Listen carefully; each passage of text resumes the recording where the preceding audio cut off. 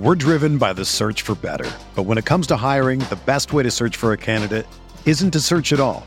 Don't search, match with Indeed. Indeed is your matching and hiring platform with over 350 million global monthly visitors, according to Indeed data, and a matching engine that helps you find quality candidates fast. Ditch the busy work. Use Indeed for scheduling, screening, and messaging so you can connect with candidates faster. Leveraging over 140 million qualifications and preferences every day, Indeed's matching engine is constantly learning from your preferences, so the more you use Indeed, the better it gets. Join more than 3.5 million businesses worldwide that use Indeed to hire great talent fast. And listeners of this show will get a $75 sponsored job credit to get your jobs more visibility at Indeed.com/Blue Wire. Just go to Indeed.com/Blue Wire right now and support our show by saying that you heard about Indeed on this podcast. That's Indeed.com/Blue Wire. Terms and conditions apply. Need to hire? You need Indeed. This podcast episode is brought to you by Coors Light. These days, everything is go, go, go. It's nonstop hustle all the time. Work, friends, family, expect you to be on 24/7. Well, sometimes you just need to reach for a Coors Light because it's made to chill. Coors Light is cold lagered, cold filtered, and cold packaged. It's as crisp and refreshing as the Colorado Rockies. It is literally made to chill. Coors Light is the one I choose when I need to unwind. So when you want to hit reset, reach for the beer that's made to chill. Get Coors Light in the new look delivered straight to your door with Drizzly or Instacart. Celebrate responsibly. Coors Brewing Company, Golden, Colorado. Support for this podcast comes from Wild Turkey Kentucky Straight Bourbon Whiskey. Let's tune in to their one-on-one with Jamal, a real bartender from Old Fourth Ward in Atlanta. I really get into the backstory of whatever I'm pouring, out of respect. There are literally years of experience behind these bottles. Wild Turkey, same recipe since 1942. If you want a true classic, this is what you want to order. Wild Turkey. Wild Turkey Distilling Company, Lawrenceburg, Kentucky. Copyright 2020, Campari American, New York, New York. Never compromise, drink responsibly.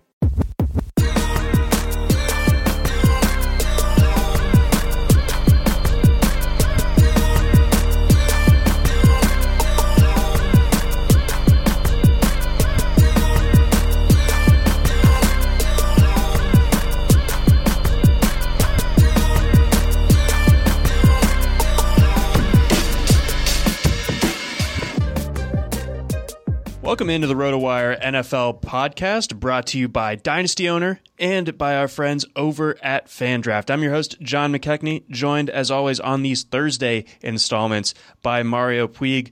I got a lot of exciting stuff going on this week, and Mario, word on the street is you're a dog owner now. Is that correct? Yeah, I've always considered myself kind of a dog owner because my mom lives in town and she's always had a dog. She actually for a while had the dogs that I grew up with up north in Wisconsin, and then my mom moved to Madison like 5 years ago with them. They have since died, unfortunately, but they were very old, and we're getting some new dogs in the past year. So I consider myself kind of a dog owner, but now I'm actually like I was being like the dog, like couch surfing version of a dog owner before, and that like my mom was holding on to it, and now I'm dealing with more of the actual dog stuff, the actual tending to and taking care of a dog instead of just showing up once a week to wrestle them for an hour. Yeah, I mean you're legit, especially compared to me. I'm a big dog guy myself, but I have yet to go ahead and take the plunge and get a dog for myself. I'm not quite ready yet as far as like my living situation goes, but right. Obviously in February I went to the Westminster Kennel Club dog show in New York City. Oh, that's right. Love dogs, but yeah, so that's in the future plans. But how is the little rascal? Oh, she's great. She's a Cairn Terrier, which very 2020 of you. Yeah, I don't really know what that breed is. It was just kind of like the dog was available, and some of the rescue stuff and the Humane Society stuff has been picked pretty clean. So we just kind of jumped at it, and we live in a relatively smallish apartment, so we had to get a smallish dog, and she's just about the nicest thing She sleeps heavier than any dog I've ever seen. Like, she fell asleep last night, and we ate. She was kind of in the way on our bed, so we had to like pick her up and move her, and she didn't wake up the whole time. Just insane. Yeah. That's like unheard of. Yeah. So it sleeps, as like heavier than like I do even. So, yeah, and it was our first night here. So, I was pretty shocked at that. That's all right. Well, that's a good sign. I think it sounds like things are definitely off to a good start. I have a pet project, or I don't know how quite to say it, but I have recently come into ownership of a new thing, a cast iron skillet. So I'm pretty excited about that. I've been working with that all week, trying to up my cooking game as much as a man of my ilk possibly can. But I'm taking good care of her so far. Yeah. Do you think there's such guy, like a guy who exists who's like, I'm a cast iron skillet dad? I see myself trending in that direction. Like, if that's a path that's open to me, I think I'm going to take it now. Yeah, I mean, I already bought some accoutrement for it that got delivered like right before we started recording. So like, there's all sorts of new bells and whistles I'm adding to it, and I'm constantly reading on ways to, do the maintenance and everything like that. I've done the seasoning routine a couple times this week to get it all ready for action and everything like that. Essentially, you're trying to like build up a small thin layer, and you do that by rubbing some oil on it, and then you put it in the oven upside down with a pan underneath it to catch anything, and you do that at 350 for an hour, just to kind of start to develop the just kind of base coat on it. And then another thing is, just kind of learn by doing, or in this case, like you just start cooking with it, and eventually it starts to build up and become nonstick over time. Do you just like not wash it then? You don't wash it with soap or abrasive brushes. You use just like hot water basically and the sponge. Interesting. Yeah, I got a little like starter one, and when I've had it for like a year, and I picked it up and I was like, this is greasy. I don't know what's going on here. And then I, started looking very briefly at how it all worked. Was immediately confused by it, and because I quit easily, I just kind of never got back to it. But now that you're near enough to give me like the personal, information source, I can probably find a way to inspire myself. And hopefully in a post-pandemic world, we can just be like cast crew or something. Pan dogs. Yeah, something like that. I look forward to this day, and I hope it comes soon. All right, so we'll table the cast iron discussion. That'll be a recurring theme for our Thursday shows, and same with the dogs. But dear listener, I assume you want to hear us talk about football.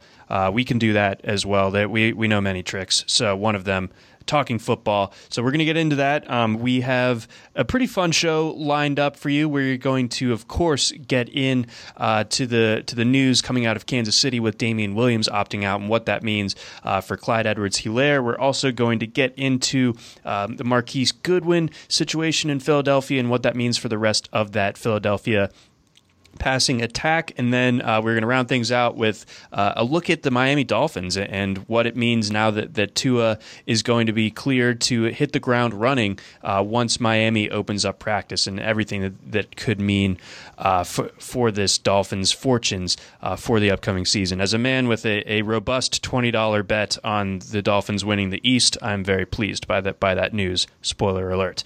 All right, let's get into it, Mario. So again, Wednesday afternoon, Damian Williams announces that he is opting out of the upcoming season, and this obviously, he's not the first guy to opt out, of course, but I think this is probably the most relevant to our purposes that we've had to this point in terms of just the overall fantasy impact, and not only taking a potential like zero RB target out of the player pool, but also elevating someone in Clyde Edwards-Helaire, who was already going within the first two rounds, of course, but now things have gone pretty wild as far as how high some people are willing to take him. Like, according to the NFFC ADP data from the last week, so that includes these last 24 hours as well, Edwards-Helaire has gone off the board as early as 2, which I feel like is a little bit more of like a statement.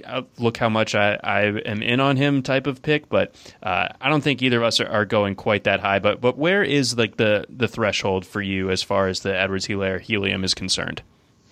I think for me, he would have to be more like, I don't know, a 15th overall kind of pick.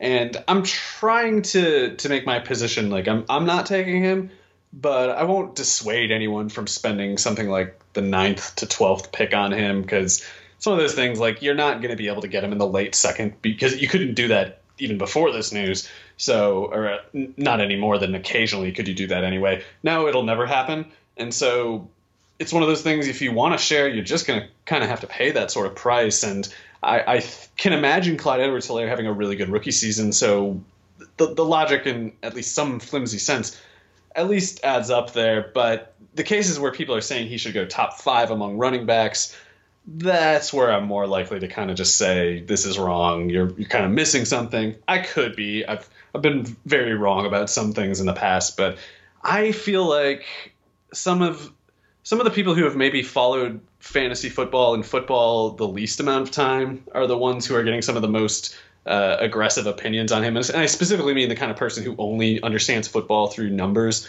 that they look at. They look at a box score, they look at spreadsheets with numbers on it, and that to them is the player. Like, they don't even know the player and the traits of the player or the history of the player or the team or the coaches, anything. It's just kind of a spreadsheet game. And I like spreadsheets. I mean, I rely on them. I need analytics information to go through the processes that I have. But my process also cares about things like identifying the traits of the players in question. And I don't look at draft capital as a cast sort of thing. I don't think it's like you get drafted in these rounds, therefore these outcomes are determined. I've seen enough of wild draft outcomes to fully reject that. I'm pretty hostile to that kind of line of analysis that's really popular right now.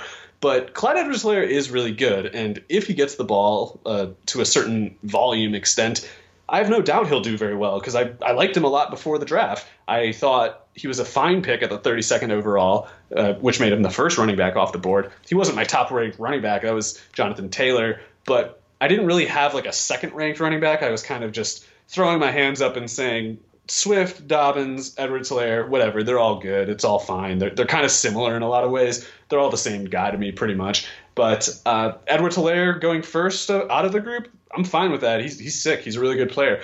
But he's also a young player. Like, he just turned 21 this spring. He's got a shortened, unprecedented offseason, and there's also, incidentally, a couple guys on the team who have similar traits to him. There's also a player on the team who last year, before Damian Williams really got hot in the second half, I'm talking about Darrell Williams, who took some reps even at Damian's expense. There was that sort of like, what was that? After Damian like nicked up his knee in week 2 or something, they started featuring Darrell Williams and LaShawn McCoy at Damian Williams' expense. And that kind of went on for a while before Damian got healthy late in the year and went nuts again. And I think people forgot about that Darrell Williams was getting meaningful reps early in the year. Darwin Thompson, the 6th-round pick out of Utah State, had a lot of hype in training camp, fell flat as a rookie. But you can imagine a guy like him being better in his second year, because as much as I wasn't in on the Darwin Thompson hype at the time, people were taking him in like the 10th and 12th round. And it got wild. It got ridiculous. So I wasn't a fan of that. But even I would have to say that when I saw Darwin Thompson on the field last year in the regular season and the playoffs, I thought, this isn't quite Darwin Thompson. Like, he looks spooked. He looks like he's really got the yips right now. And so last year's results, you can't take it as grounds to just write him off permanently either. So for me, when you have this much sort of uncertainty and when we're at risk for the kind of turbulence that we might have, I look at guys like DeAndre Washington, Darwin Thompson, Darrell Williams, and I think these guys could get 400 snaps between the four of them. Like, they only need to get about 400, 500 snaps between the four of them, and that just screws up the whole Clyde Edwards-Helaire ADP, even at the prior price, when it was more like in the late second, mid to second round. So there's still razor thin margin of error at this escalated price. And I don't think the highest bidders for Edwards-Helaire are really processing it all the right way. I think they felt like he's risk-free at 18th overall, and now he's really risk-free with Damian Williams not there. And I would have considered him pretty low risk at 18 to 20th overall without Damian there. But that's only true for me if Damian is not there. And when Damian was there. Yeah, and when Damian was there, I was like, there's no way in hell I'm taking Clyde Edwards-Helaire at 18th overall. Are you kidding me? There's no way. And now I was like, maybe I would have taken him here. But, of course, I was behind in the first place. So when there's universally acknowledged grounds for raising him in the rankings, I'm still going to be far behind the people who tend to buy him. Yeah, and again, if his ADP settles, inside the top 10 from this point forward, I mean specifically, if he's a guy that is consistently going over Dalvin Cook, Derrick Henry, Joe Mixon. Nonsense. Oh, my God. I can't believe we're talking about this. But, yeah, you're right. People are saying it. People are saying it. And again, you mentioned just the people's determination to ignore certain details in the face of others. Like, another big part of why those guys are lock first round type of players is that there's no one that's really going to be potentially like nipping at their heels as far as workload and snap count is concerned. And like you just laid out there, with looking at the entire Chiefs depth chart, which could be in position to acquire even more veteran capital as a response to Damian. Like it maybe Andy Reid sees Damian Williams opting out of the season and thinks, okay, my running back room just got worse. Like let's see what else is out there. Let's see if Devontae Freeman would come in or Lamar Miller or something like that. So again, all of this is to say that there's a pretty decent chance that Edwards-Helaire loses out on snaps in a way that Dalvin Cook won't, that Derrick Henry won't, obviously, Ezekiel Elliott, Barkley, McCaffrey. That, like, if you're taking Edwards-Helaire over those guys aren't going to have the problem of not playing as many snaps as their coaching staff wants to, whereas Edwards-Helaire certainly could run into that issue. And, at that point, you have spent a first round pick on a guy who's getting second round, more so returns, which isn't a disaster scenario, but it's not what you were paying for. Yeah. And I'm not really, I haven't gathered my thoughts enough to put this in a really coherent thesis sort of form, but I really do think that the upper range price demand for Edwards-Helaire is propelled by this new sort of analysis, this new kind of paradigm of fantasy football analysis that's emerging, where people are very splits obsessed, where they say, like, players with these characteristics in these situations have these outcomes. And it's understandable to me to use those processes. I do too. But to me, it's a means of narrowing the possibilities and not a means of clinching an assumption of some kind. Like, it's not a thing that determines the outcome for me. Whereas a lot of people, and I think it's the byproduct of people understanding football less as the players and the actual physical material aesthetics of them, and instead receiving them and internalizing them just as PPR point totals, they're kind of missing everything that happens in between and becoming incurious toward everything that can happen in between. And there's a lot that can happen in between. So they kind of look at these things like first round running backs going back the last 3 years have had these kinds of seasons on average. And that's all interesting, of course. But there's huge degrees of difference between a 32nd overall pick and a 10th overall or a 12th overall pick. Like, you're using these samples that are calling Clyde Edwards-Helaire and Adrian Peterson the exact same thing with no daylight in between them. Ugh. And I think a lot of that is what's propelling it, where people look and it becomes like a cast, and I'm using cast with an E, not cast iron like we were talking about earlier. But it's like this cast sort of based analysis where they think, first round running back, that means he's this now. It's like, if he was the 35th pick, you would have had a totally different opinion. It's a Michelle Chubb thing almost. Sorry, how does that go? Well, just because, Michelle, technically, he was a first rounder. And Chubb technically was a second rounder. And there's no technically about it. Those guys, they went realistically like only a handful of picks apart. I think maybe like 2 or 3 guys separated them. But, right. I've seen people, they really I've seen people whose processes, they're like, man, I hope this guy gets drafted in this range so I can like him. It's like, That's dude, you crazy. should already know what you think about him. You should consider his landing spot and his draft capital secondary factors that basically determine the level of favoritism that the team as an institution will give him.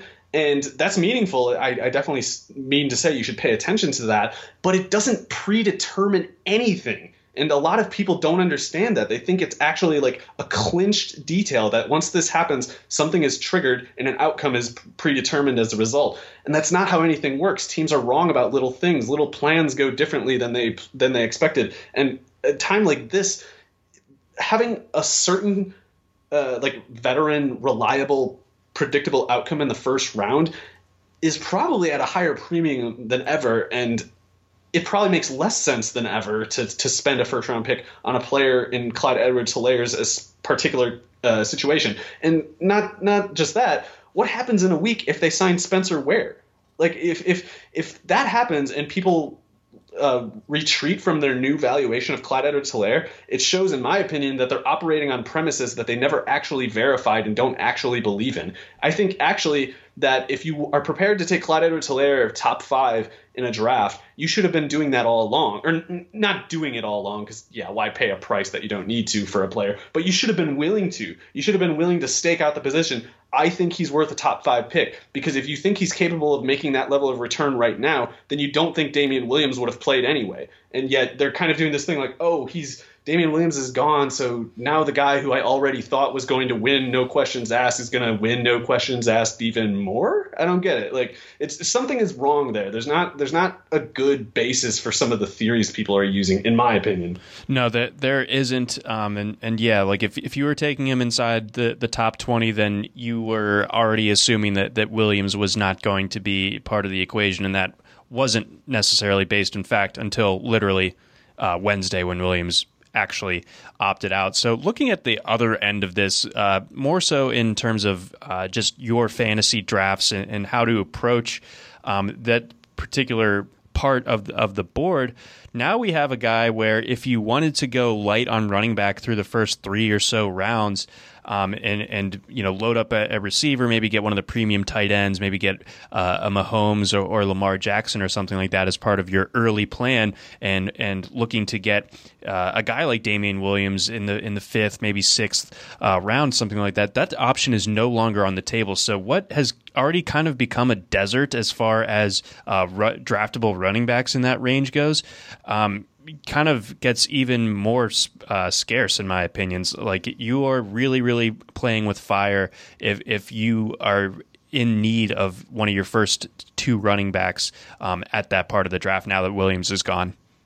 Yeah, I was definitely going wide receiver almost exclusively in that range. I guess when I didn't take a wide receiver in that range, it was because somebody like Darren Waller fell to the late 6th or something like that, something that maybe changed my plans a little bit. But I've been going wide receiver in that range. And yes, Damian Williams was on the board in a lot of those cases. I wasn't taking Damian Williams or Clyde Edwards-Helaire at their previous prices, and not because I especially felt comfortable about fading either one, but it was just so uncertain. It made no sense for me to make the foundational process of my lineup building around either of those players. And so not being an option in the first place to me, I was just kind of taking receivers in that range. So if you were taking Damian Williams before in that range, through no fault of your own, things have gotten quite a bit worse, of course. But if you're kind of planning on keeping that same valuation process and that same round-to-round strategy for your roster construction,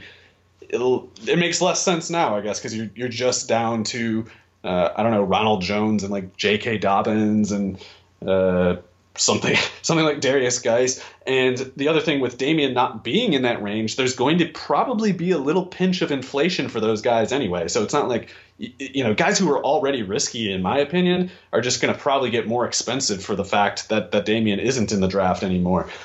All along, I was like, in that range, I need to be drafting guys like DJ Chark, Terry McLaurin, Tyler Boyd, Marquise Brown, Will Fuller, stuff like that. That's where I've been going entirely in that range. So luckily I didn't get sunk with any Damian shares, but it was more because I thought the whole time people were making just objectively wrong cumulative valuations of the Chiefs' backfield. It's like they thought this was going to be like a Brandon Jacobs, Derek Ward, Ahmad Bradshaw thing or something. And it's like, no, Andy Reid's lead runner could finish with like 11 carries in most games. Like he's not a run obsessive coach. He doesn't run the player into the ground. He has a history of giving large shares of the running back usage to one running back, but that's not the same as saying that the running back usage in the offense more broadly takes up as much as some other cases. So it's just a lot of I think reckless behavior, basically. And I'm a reckless, stupid person. So if I feel that way, I don't think it bodes that well for the people who were kind of winging it that way with the running back position.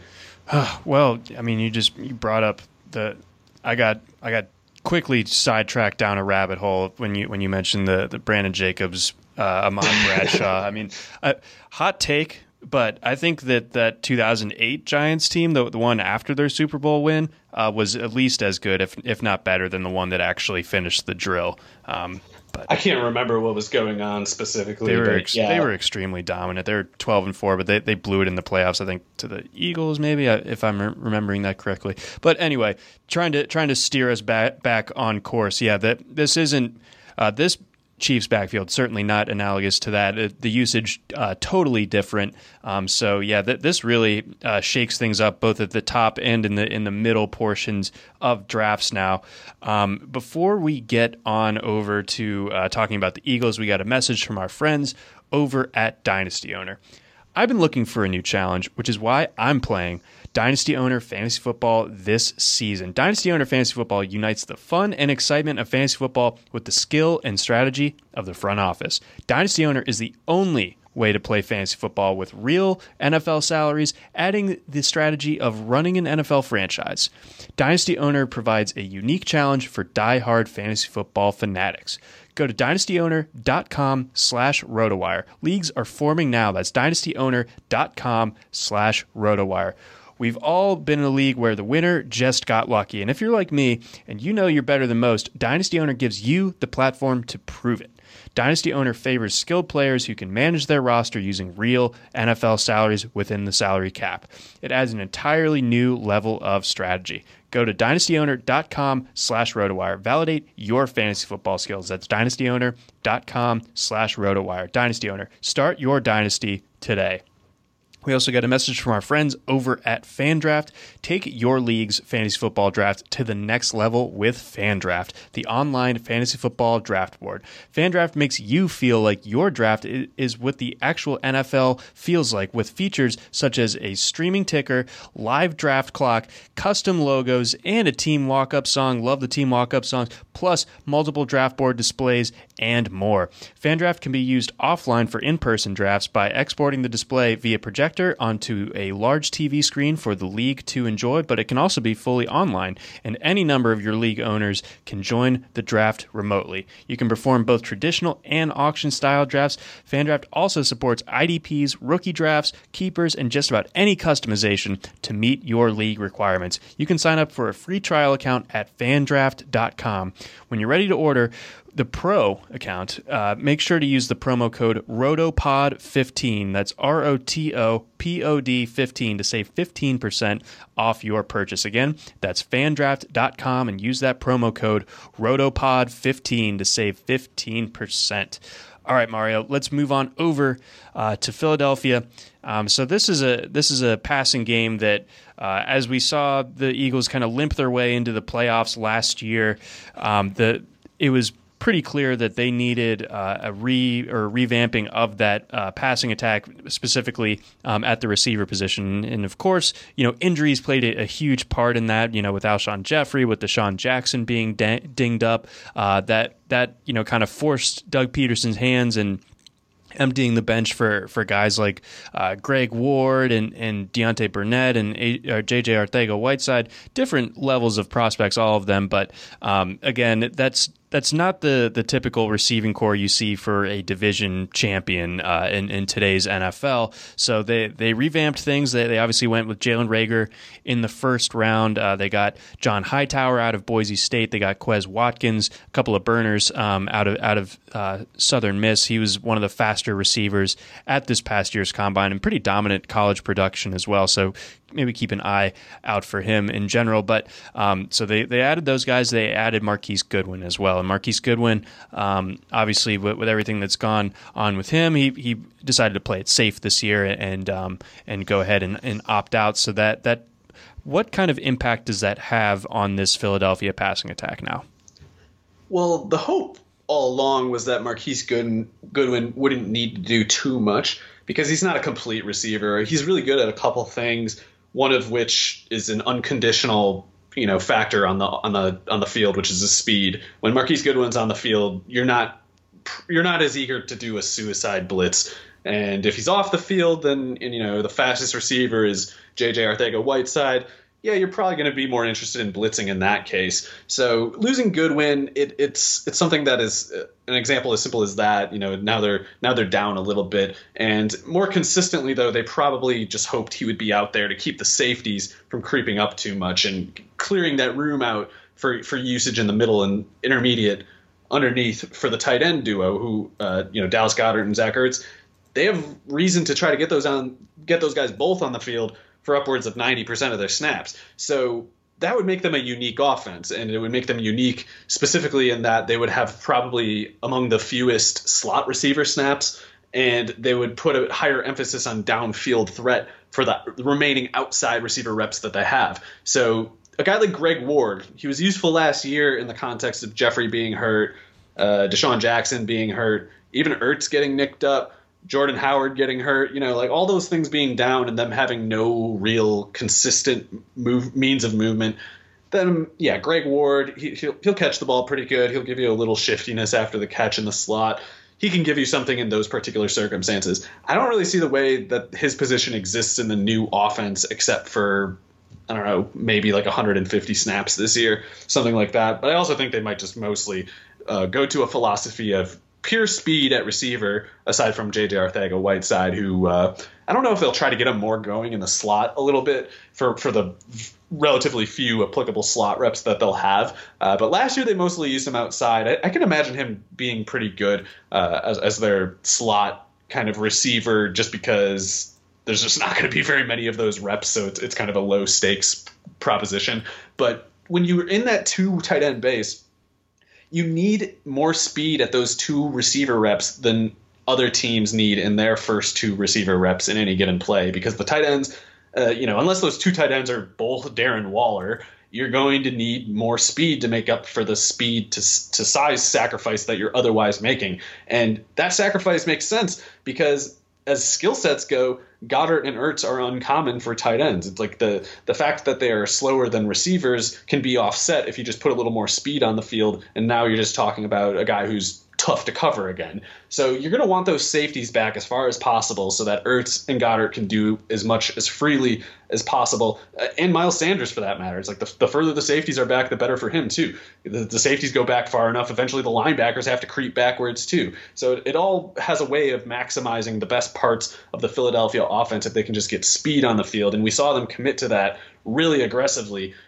starting with Jalen Reagor in the first round, although they're going to use him as a real receiver. He's not just going to be like the safety chaser. But they did trade for Goodwin and then drafted in the fifth round John Hightower from Boise State, and then in the sixth round Quez Watkins, like you said. So I think Hightower and Watkins, if they just need decoy snaps, somebody who makes the safety turn and run so that they can't creep up and close on the tight ends, those guys should be good enough. But they're not as fast as Goodwin. They're not as realistic of a downfield threat as Goodwin. And so it's a little bit of a loss, especially if Deshaun Jackson gets hurt again, which, I don't know what to think there. I'm hoping for the best because I love Deshaun Jackson. I think he's an awesome player, but he's been hurt quite a bit lately and he's getting old too. So Goodwin was, I think, the backup plan in case they lost Jackson and to give them that real just devastating speed. And they don't really have it. And so it makes it more important for Deshaun to stay healthy They'll be fine probably even if Deshaun gets hurt, but it's like they could have really had something special there if Goodwin and Jackson were out there making the safeties scared to so much as look at Ertz. Yeah, the drop off, like the sort of safety valve that Goodwin would have provided if Deshaun Jackson were to get injured this upcoming season. The difference between Jackson and Quez Watkins, as much as I do like Quez Watkins, I mean, it's, totally,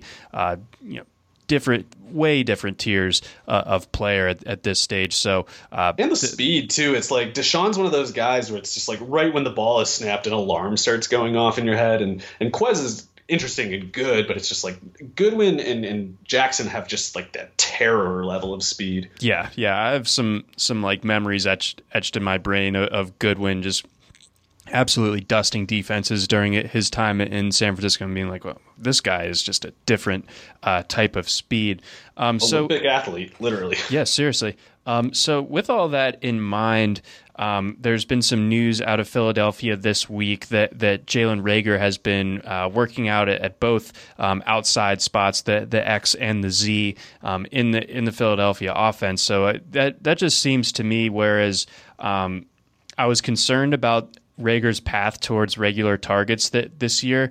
Me too. I think now I'm less concerned, and Yep. it seems like he's going to have a very serious role. So I will start by posing this question to you: in redraft, Reagor or Jerry Jeudy?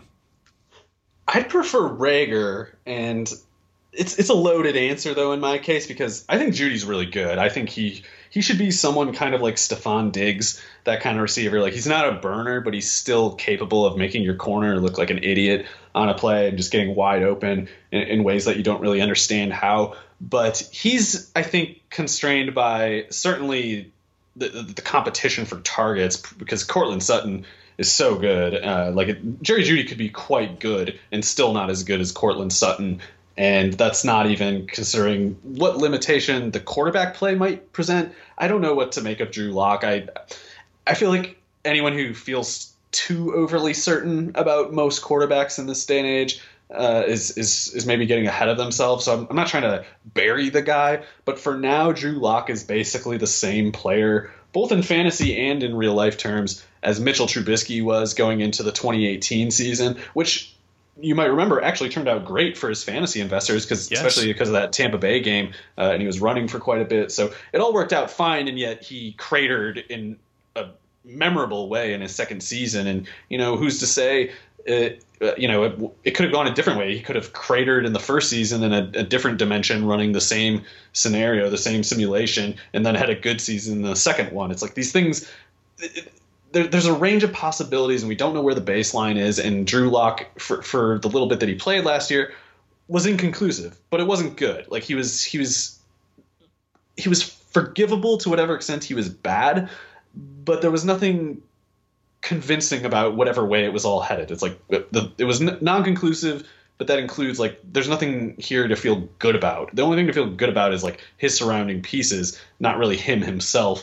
Vic Fangio just, like, right before training camp, or in training camp, I can't remember, he was saying, like, the guy's not a quarterback, he's just a thrower. And he can come a long way fast, but he needs to. Whereas, Reagor, I'm not exactly a Carson Wentz super fan or anything, but I think Carson Wentz is a totally good quarterback.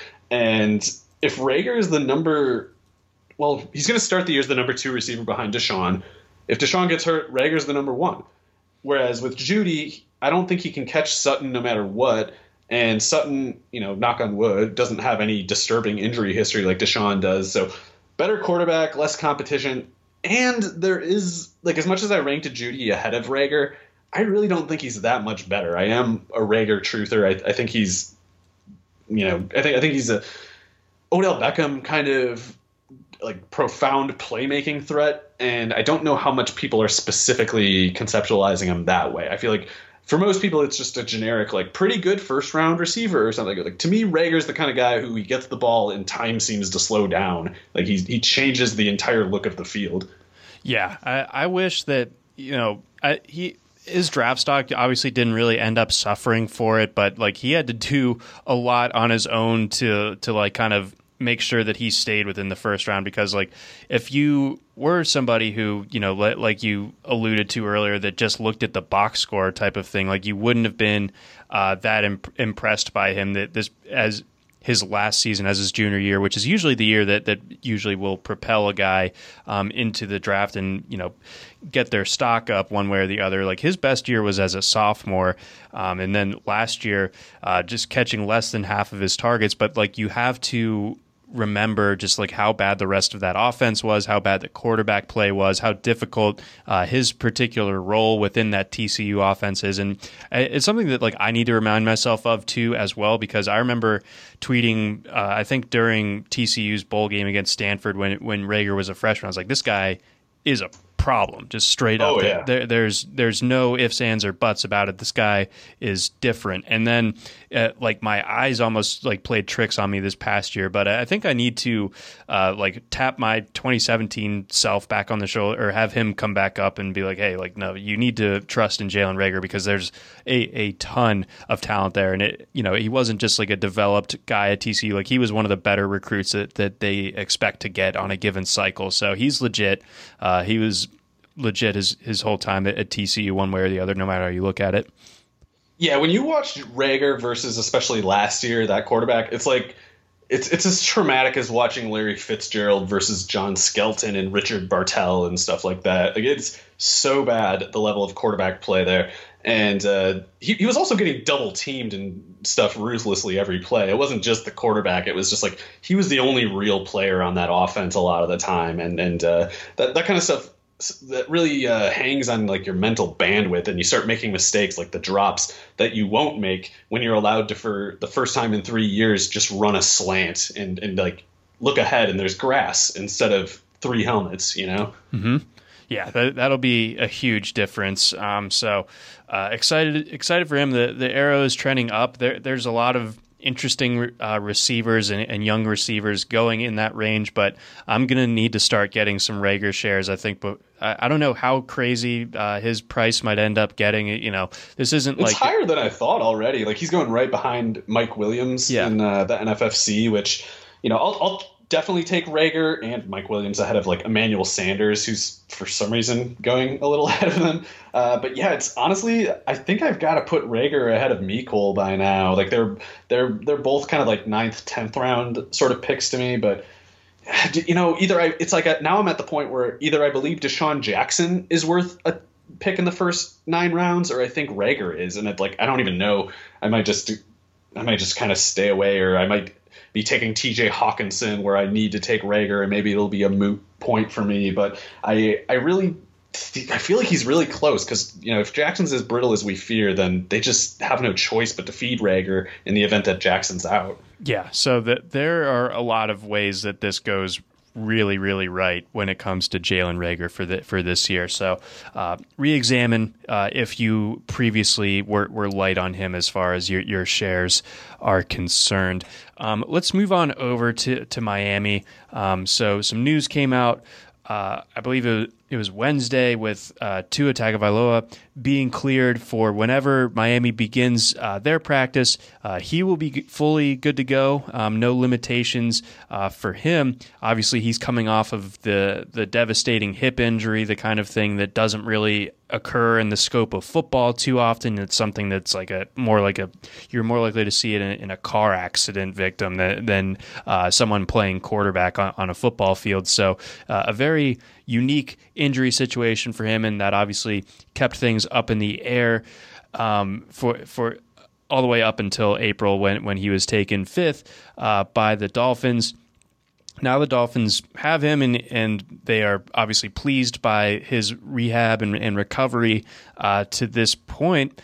So I guess the question for you is, when does the Tua era start in Miami? How long do we think that Ryan Fitzpatrick could be standing in his way? I guess for me, it's not really going to be about whether Fitzpatrick stands in Tua's way. It's probably more to do with the kind of risk toward Tua and his health that the Dolphins coaches are willing to wager this year. Because if it's about skill, I feel like this should kind of be like a Sam Darnold, Josh McCown thing. And McCown was coming off a better season, by the way, than Fitzpatrick was last year. And yet it was still one of those things like day one of camp. Even McCown was like, yeah, this isn't really a competition. I'm not going to win this.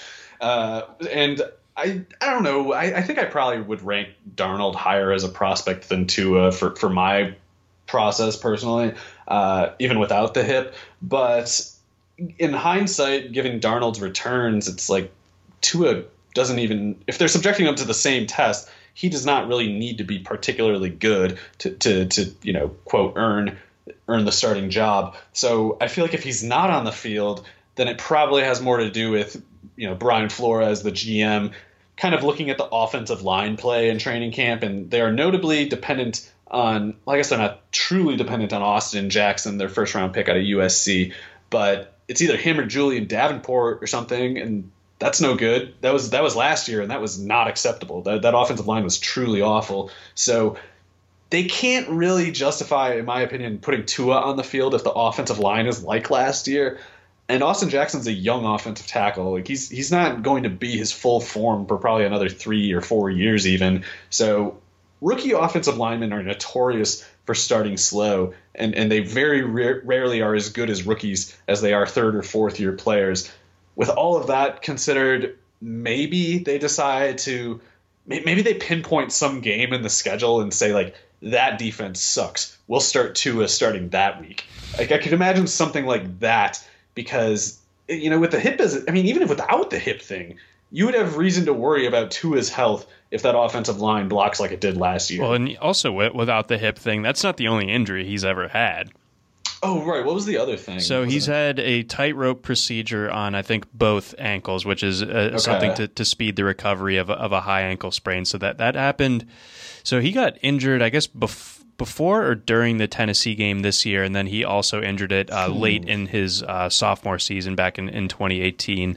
And he should not be taking many hits at with that Alabama offensive line. No, he shouldn't, and with those receivers either. But he does have the penchant for hanging onto the ball and try. I think this is a phrase that was used a lot in his evaluation leading up to the draft, and hero ball, where he likes to, instead of making like the smart kind of need to do it, just get the 10 yards if it's there at the NFL level with just an open something over the middle. He'll wait a little bit longer for something to develop, maybe trust his athleticism to move around outside the pocket, to buy a little bit more time, kind of Russell Wilson-esque in that way. He is nifty.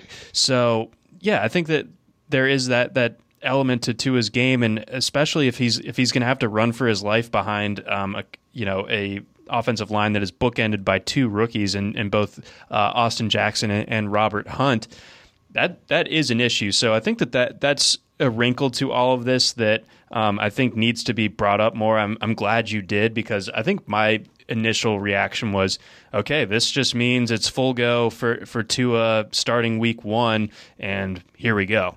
If they feel comfortable with the line, I think that will be the call, because everyone's going to know. On the first day, everyone on that team will know who the best quarterback is, and it's not Fitzpatrick. No, it is not.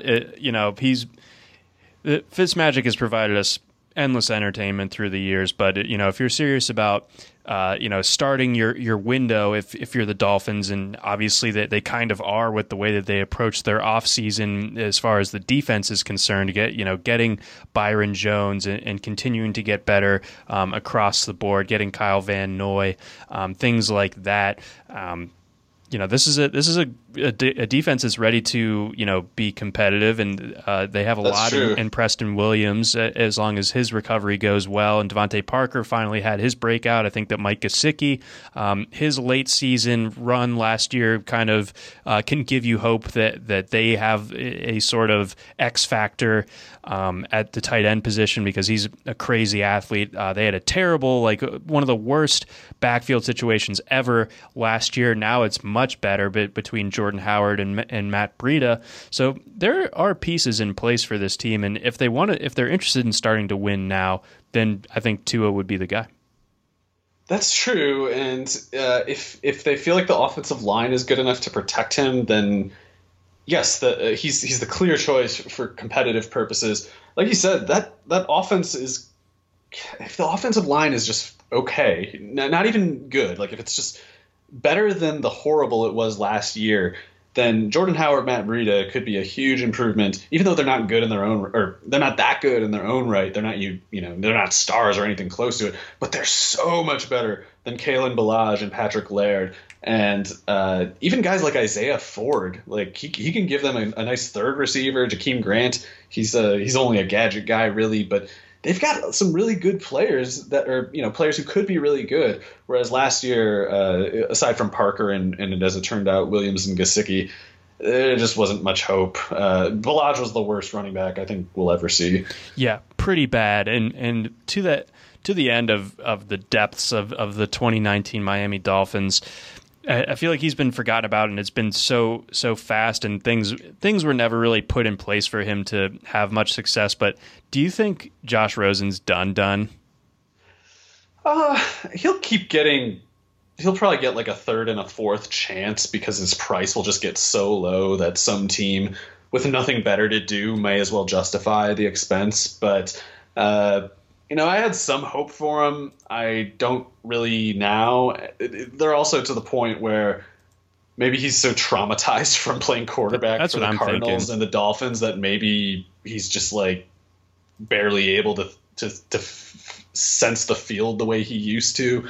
Who knows? I don't want to count him out or anything, but yeah, he couldn't match Fitzpatrick last year, which second year, traumatizing circumstances or not, that's not a good sign. Yeah, exactly. So, I had a lot of hope for Rosen going into, his NFL career. I thought he was a total stud at UCLA, but things have obviously not gone so well since then. And then, I want to tie this Dolphins thing into the greater context of the AFC East. So about a month, I guess it would be almost exactly a month ago when the Patriots signed Cam Newton. Going before that, it was the Bills were kind of the clear odds-on favorite to win the East, and then I think it might have shuffled back with the Cam Newton signing to New England being the front runner for this division. But in light of everything that's happened this week with the Patriots, maybe this is a team that is going to be in a bit of trouble this year with the not just the volume of opt-outs, but the people who have opted out. Like the defense was such a strong calling card for this Patriots team a year ago, and missing some really, really key pieces from that could be pretty damaging, especially if you're going to have to lean on the offense more, and the offense in terms of the pieces within it outside of Cam Newton can be kind of shaky. Maybe the Patriots are still ticketed to miss the playoffs again, or miss the playoffs this year, and maybe there is a lane for the Dolphins to challenge for maybe not the division crown, but maybe the wild card. Yeah, and they could get the division. I mean, Ryan Fitzpatrick's passing production isn't meaningfully worse, in my opinion, than Josh Allen's. It's Josh Allen's running ability and that kind of anchor effect that his big frame affords him as a high volume quarterback runner that makes him a useful foundational piece for the Buffalo offense. The Miami offense can get those same returns just by different means. Like if the quarterback continues to match Allen as a passer, then the improvement in the running game, the improvement in their defense, that's ways for them to kind of catch back up from that deficit that Allen might otherwise pit them with relative to Fitzpatrick. But, if that offensive line's good enough to have Tua out there, then Tua is going to be a better passer from day one than Josh Allen ever will be. And the defense for the Dolphins, I mean, don't get me wrong, I haven't chased them as a defense 2 in my best ball drafts or anything. But they got a lot of bodies there who can give them reps that they were nowhere close to possessing last year. Adding guys like Shaq Lawson, Kyle Van Noy, that's not going to be exciting to the average person. But they went from Cam Wake must have been their best pass rusher last year or something like that. It's like I now think Wake was on the Titans. Oh yeah, you're right. Well, I don't even know who. That's how forgettable it was. Yeah. Yeah, the best pass rusher that they had last year, I don't know who he was. But it's like adding Shaq Lawson That's a guy who's only going to need to give him like 550 reps, but it's going to be a big upgrade over the 550 they had last year. Emmanuel Ogbah, same thing. Raekwon Davis on the interior. That's 3 pretty significant improvements over the reps they had last year. They have Van Noy doing something or other, who knows what. They've got depth at linebacker now, both inside and out. And then at corner, they're at least 3 deep between Xavier Howard, who looks really good, Byron Jones, who he's never going to be like the ball hawk kind of corner. Like, he won't really make you pay for throwing at him, but it'll always be tough to complete passes on him. Noah Benagine, that's a big improvement for the third corner. They're going to have a 4th or 5th corner last year who was their number 1 corner after Xavier Howard got hurt. So there's going to be a profound change there. That's not even accounting for what this rookie Brandon Jones might give them at safety. So there's so much new talent in that Miami defense. It'll probably take some time to get them, all in the same rhythm. But even before that moment, the talent upgrade will be so profound that there's no doubt the defense will be much better right off the bat. Yeah, it will. It's going to keep them in games. Obviously, last year, especially in the early part, they were just getting absolutely boat raced. Everyone thought this was the worst team that they had ever seen. The second half of that season looked a lot different. Things started to turn around. Things started to take shape, even in the midst of some injuries. So, I'm low key. I don't think it's a secret that I think the Dolphins could make a little bit of noise this year, and again, that doubly so if they turn to Tua as early as week 1, and then of course looking at the rest of the AFC East. Not sure the Jets have it. Probably not. The other thing in the New England's case is not just their defense is going to get worse; their offensive line, which has been a constant strength of theirs and a crucial strength of theirs throughout all of their success here. Not only do they lose Marcus Cannon to the opt-out and Ted Karras to the Dolphins, Ted Karras was their center, they also are losing Dante Sarnecchia, who, as much as the offensive line personnel has probably been good all this time for New England, Sarnecchia is pretty universally regarded as one of the best offensive line coaches anyone can remember. And as far as recent memory goes, he's clearly the best one. Losing a guy like that really might hurt, and especially as they lose Cannon and Karras. There's so much turnover on that team, and I don't think they really, look at that Titans game. Look at that Week 17 against the Dolphins. The Patriots did not have the margin of error necessary to lose the players that they did. No, they did not. And when it comes to Scarnecchia, I think the famous anecdote about him that comes to mind is that 2015 AFC Championship game where Brady was just battered throughout the course of that game, and it literally got Scarnecchia back out of retirement. He had been in retirement from 2013, and then he was out of there from 2014 and 2015, and then he comes back 2016. They win the Super Bowl, and the rest has been history. In the it's just like McGruber, you son of a gun. Yes. So, on that note, the Patriots, very, very thin margins for error, and we'll see how it goes for them. But, bottom line, Dolphins, low-key interesting. But for Mario Puig, I'm John McKechnie. Thanks for listening to this week's The Thursday edition. Now we got the full rotation of NFL podcasts coming out every single week, so stay tuned for tomorrow's. That'll be with Andrew Laird and Scott Genstad as well, and they'll be rolling out once DFS gets started and the season gets started. They'll shift their focus more so to that, but they got great stuff as always and a great lineup of podcasts to get you through the rest of the week, Monday through Friday. So keep listening. Thanks for tuning in. For Mario Puig, again, I am John McKechnie. Thanks for listening to the RotoWire NFL podcast, brought to you by Dynasty Owner and FanDuel.